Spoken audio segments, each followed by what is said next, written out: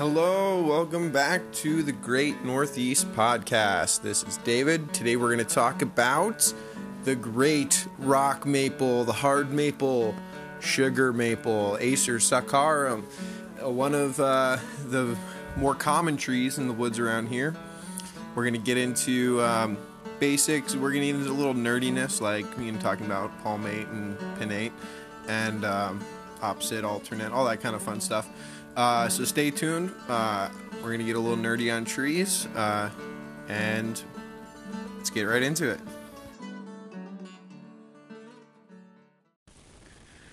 Okay, so sugar maple, Acer saccharum, the one of the more common trees. Like I said, if you see the books, if you know anything, if you're if you know anything about me, you know that there's one thing that I love and I'm obsessed with. It's trees. I want to know every tree. I want to know what it was traditionally used for, what it's used for nowadays. And the sugar maple is one of these trees that's still relevant and still being used in our daily lives. And it's all around you. And it's awesome. It's fascinating, and it's a beautiful tree as well in the fall. So the sugar maple, it's deciduous, it's opposite branching, it's not a simple leaf, it's lobed, but it's palmately lobed, where an oak would be pinnately lobed. I'm not sure if I should explain that in this podcast, but it's just kind of for people that, if people like trees, they'll kind of know what I'm talking about. But if you want to look up what I'm talking about, you can just easily look up pinnately compound or palmately compound, or pinnately lobed and palmately lobed. It's just kind of interesting. For example, a black locust is, or let's just use black walnut because most people will know what a black walnut is. Black walnut, the entire leaf has a bunch of leaflets, and they kind of come out from each other on a one long stem.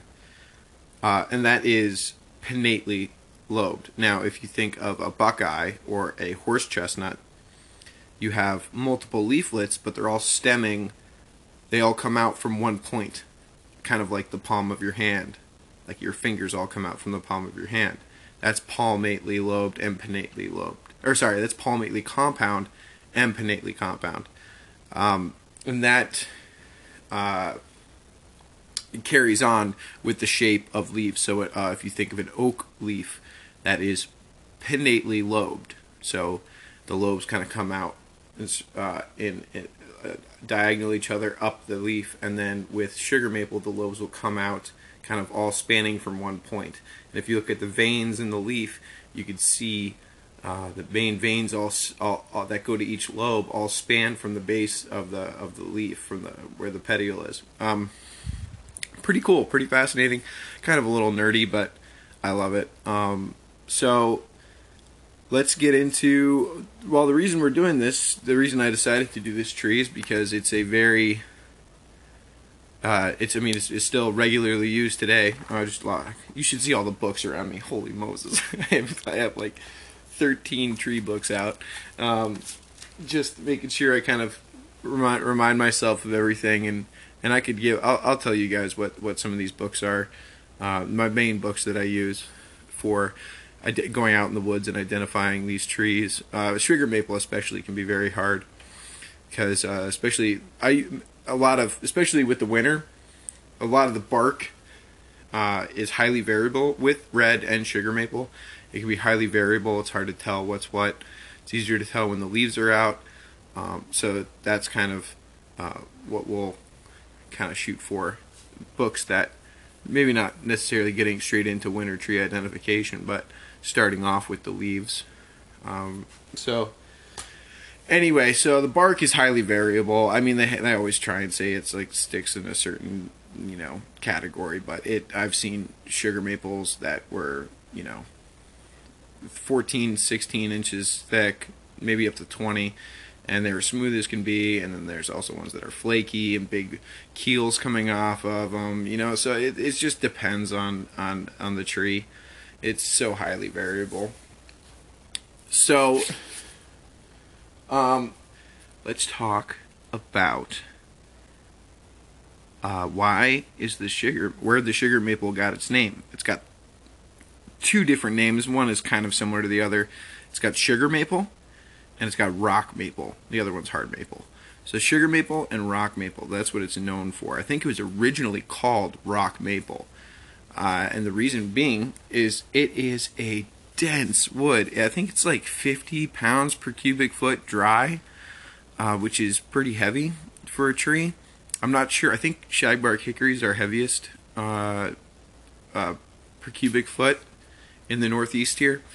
I could be wrong about that, but I don't think I am. So it's like 40, 50, 45, 50 pounds per cubic foot.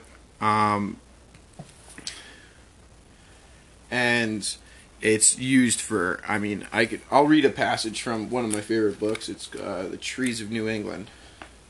So this book is called The Trees of New England, A Natural History by Charles Fergus. And it's an amazing book. Not only does he get into a lot of attributes of these different trees, but he also talks about the traditional uses. He just does a really good job at describing and giving each tree its due attention. So here there's an excerpt from his book.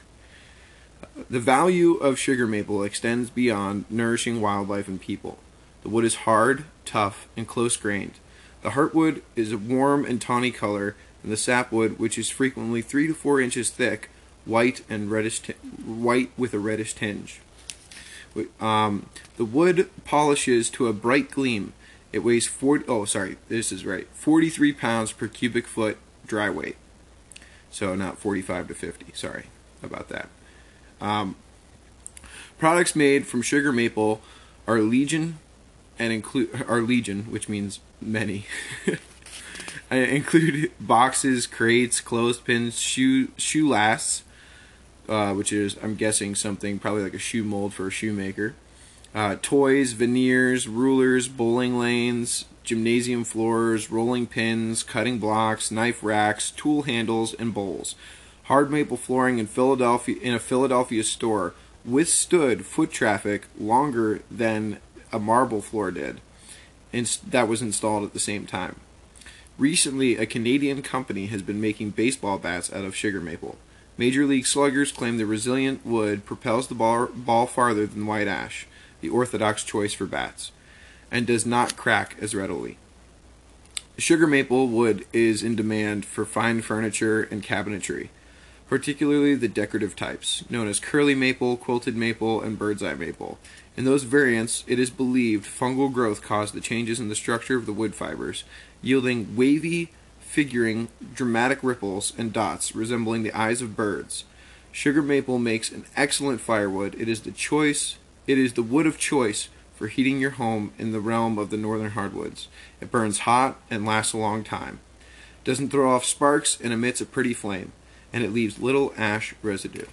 So it just, we're not even getting into the sugar part of the sugar maple, and you already have 2 paragraphs of uses and why it's ahead of everything else. It's an amazing wood, and we'll get into how it makes sap in a minute here. Okay, so sap content, or sap. How do you get the sap from a sugar maple? You drill into the tree until you hit the sapwood, and then it will start, I guess you could say, bleeding. I'm not sure if that's the right way to put it, but the sap will start coming out from the tree. And so how do you collect the sap? Now, if you're doing a major operation, like I'm up here in northeast Pennsylvania, and when you're driving around, you see sections of forest that are these sugar maple stands, and they will have tubing all connected. All these trees are connected, and they all go to one batch. And the trees will, I think some of these operations even will have vacuum vacuum suction to suck the sap out of the tree, and they all go into one big vat, and then a truck will come by and collect the sap, and depending on the sugar content, you will get a a certain price per gallon. So I think the sugar content in depending on the year, it's very dependent on the year. The sugar content can range from 2 to 7% sugar to sap. So that, for example, this year was probably going to be very good. It's probably going to be very high sugar content, because traditionally what they say is you want 2 weeks of sub-freezing day and night temperatures to get that sap to stay down and concentrate in that taproot, and then when it finally starts warming up in late February, early March, and the sap starts running, that sap that has been sitting in that taproot kind of concentrating the sugar, when it first comes up, that's your highest sugar content. So after about 2-3 weeks of collecting sap, it's not really worth collecting it anymore, because the sugar content has diminished pretty significantly.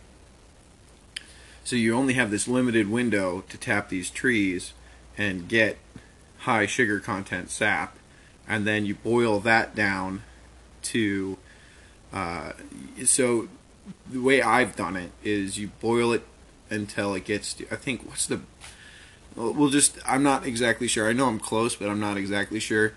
The boiling temperature of water, we'll say, is 212. So when you're boiling the sap, once your temperature of the water starts climbing past 212, then you know that it's predominantly sugar in the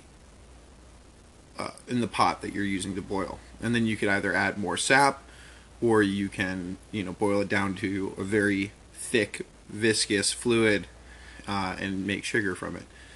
The settlers, they would get their sugar from boiling down maple syrup sap to a very thick content, and then a very thick fluid, and then they let it dry, and then they just chisel it and grind it for their sugar for the year. And I've heard of one of the people that I work with. He talks about when he was a kid, they would boil it down, and they would go throw it out in the snow, and it would harden, and it would turn into these like hard candies that you could chew on, which I haven't done, but I would love to do. So how do you tap it yourself? Now, the way I've done it, you could just do buckets where you drill in, you could easily, the taps are like $2 a pop, I think. You can go out, tap a couple trees, put a you have to get the right drill bit. Let's just say it's a 3/8 drill bit that you drill into the tree. You hammer the tap in, and then you attach a bucket at the end of the tap. And that'll drip in to your bucket, and then once your bucket's full, then you empty it into a vat, the garbage can, or clean garbage can or whatever. And then when you're ready, you start boiling it down. So you could also do my train of thought just dissipated. So you might never know what you could also do. But the sugar maple, oh man, I got distracted, and now I can't get my train of thought back. Oh no, it's gone forever. Anyway, so sugar maple, is it the only tree you can tap? No, you can tap, I'll tap birch, black birch, or cherry birch, or sweet birch. They're all the same tree, just different names. That's Betula lenta for the Latin people out there, and that has a very strong wintergreen flavor. And the sap is got all, I always say it's got all these crazy healing properties, or whatever. So I just think it's nice to drink. It's there. I convince myself I'm being healthy, I guess. But if you want to make if you want to make syrup from a sweet birch, you're going to have to So for example, let's just give what the gallons. So you need to boil down 50 gallons of maple sap to get 1 gallon of maple syrup on a good year. And on a good year for sweet birch, it would be, I think, 100 gallons to 1 gallon. So you see sweet birch sap out there, and it's very expensive for very small amounts because it's a lot more labor intensive to get that syrup, to make that syrup. You could also do the same thing. You could red maple, swamp maple. It's the same tree.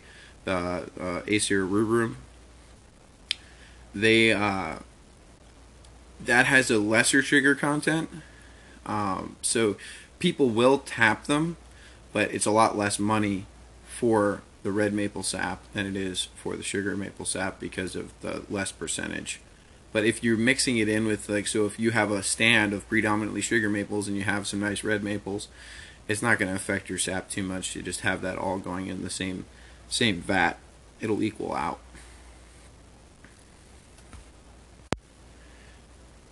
Now, if you're living south of Pennsylvania, it might maybe a little bit south of Pennsylvania, but I know in Virginia, since the climate's a lot warmer, and it's only 4 hours south where I am, I don't think they even tap the maples down there because the maples have no time. They lose their leaves, but there's not enough time where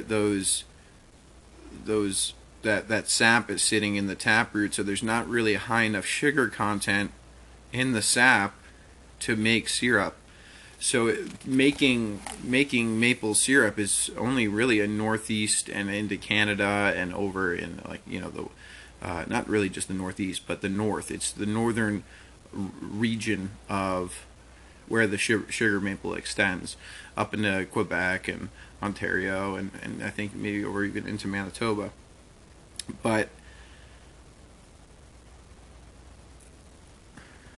its range doesn't stop there. It goes all the way down south, and it's kind of cuts off around Kansas. I think there's kind of a defining line once it gets deeper into the Midwest of where that tree ends. So the lifespan of the tree. It can grow up to 200 years old.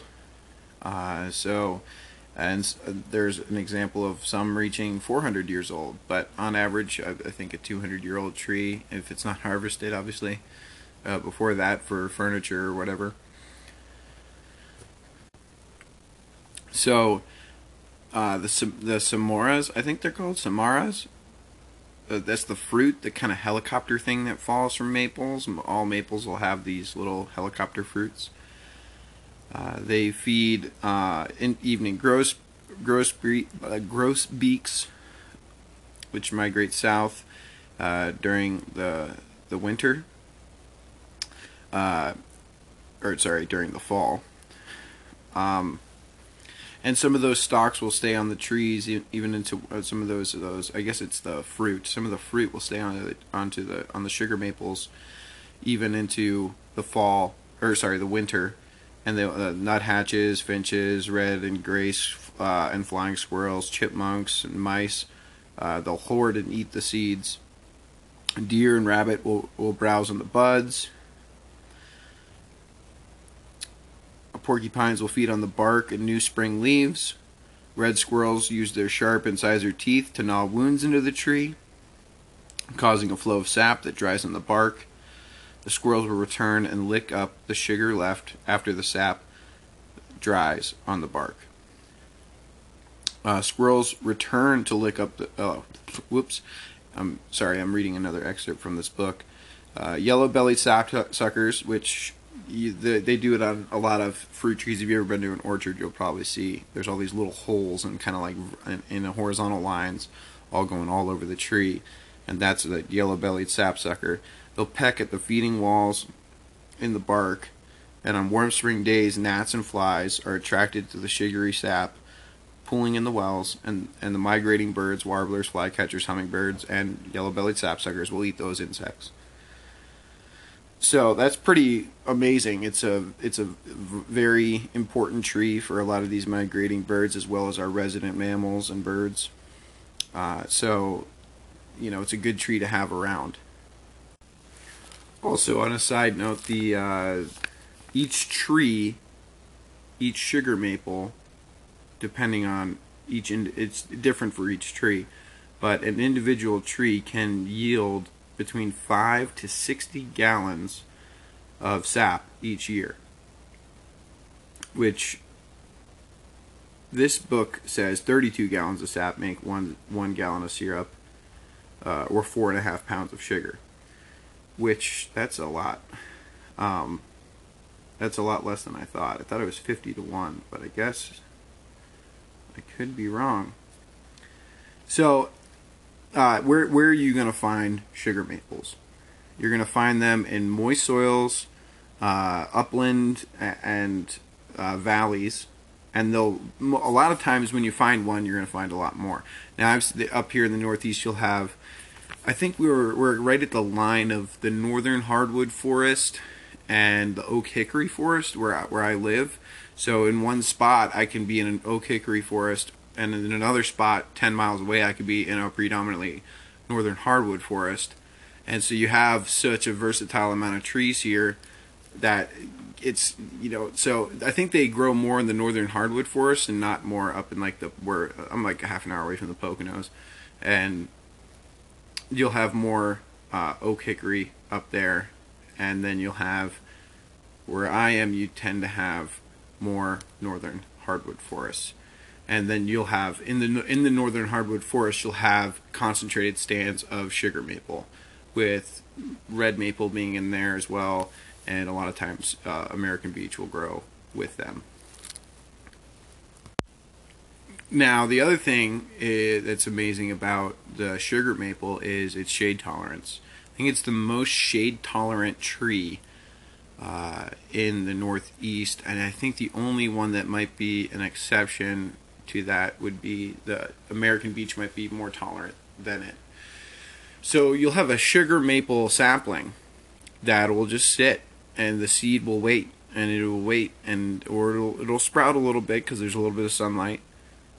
And once a canopy tree falls over and creates a forest gap, then that tree will race up and take over and become the next dominant canopy tree to fill that forest gap space. But on the other hand, these tough little trees, they don't do well in cities.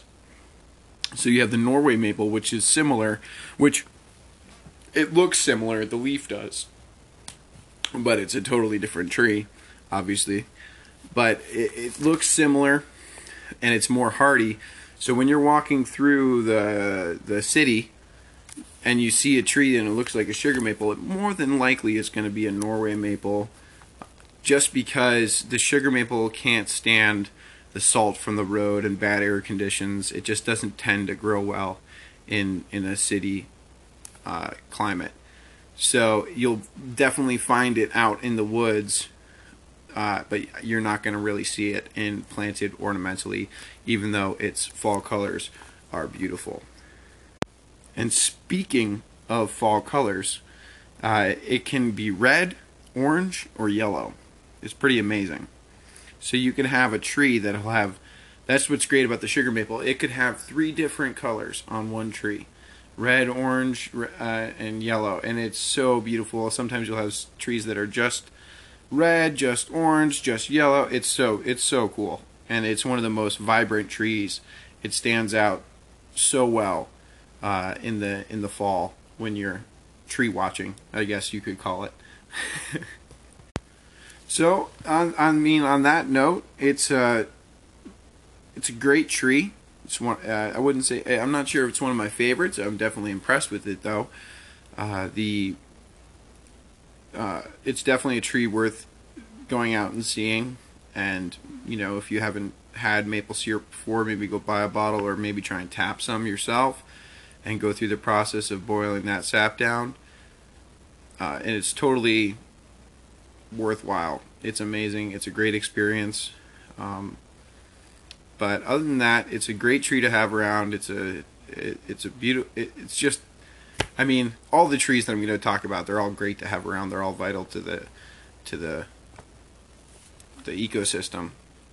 But I mean, not all of them, because we'll probably talk about some alien species and invasive species in this podcast. But the sugar maple, it's been around for ages, been utilized by us, and it's still being utilized by us today. It's been utilized by us for hundreds of years, and it'll be utilized probably for hundreds more. And so some of the books that I used, just to remind myself of different things, because it's weird sitting here talking to no one. I used the Sibley Guide to Trees. I used the Audubon Field Guide to Eastern Trees. And I used, where is that other book? Oh yeah, and I already mentioned this one. I used The Trees of New England, A Natural History by Charles Fergus. That's one of my favorite books, favorite tree books. And so the Audubon, and you could also use the Peterson. There's nothing wrong with the Peterson. I tend to like the Audubon because I prefer pictures a lot of times. And the Sibley Guide to Trees, I think their illustrations are a little bit better than the Peterson, but they're both fine. And the Peterson's also a lot cheaper than the Sibley. But I mean, I have, dozens more books about trees. If you look at my bookshelf of all the natural history books I have, it's like, I got 2 things on reptiles and 2 things on insects and birds, and then I have like 25 books on trees. So I love trees. Once you learn to appreciate trees, it's pretty hard not to appreciate everything else. Just what they do for the environment. I just love the woods. I mean, the woods. I've been all over the United States, and nothing beats the woods in the Northeast.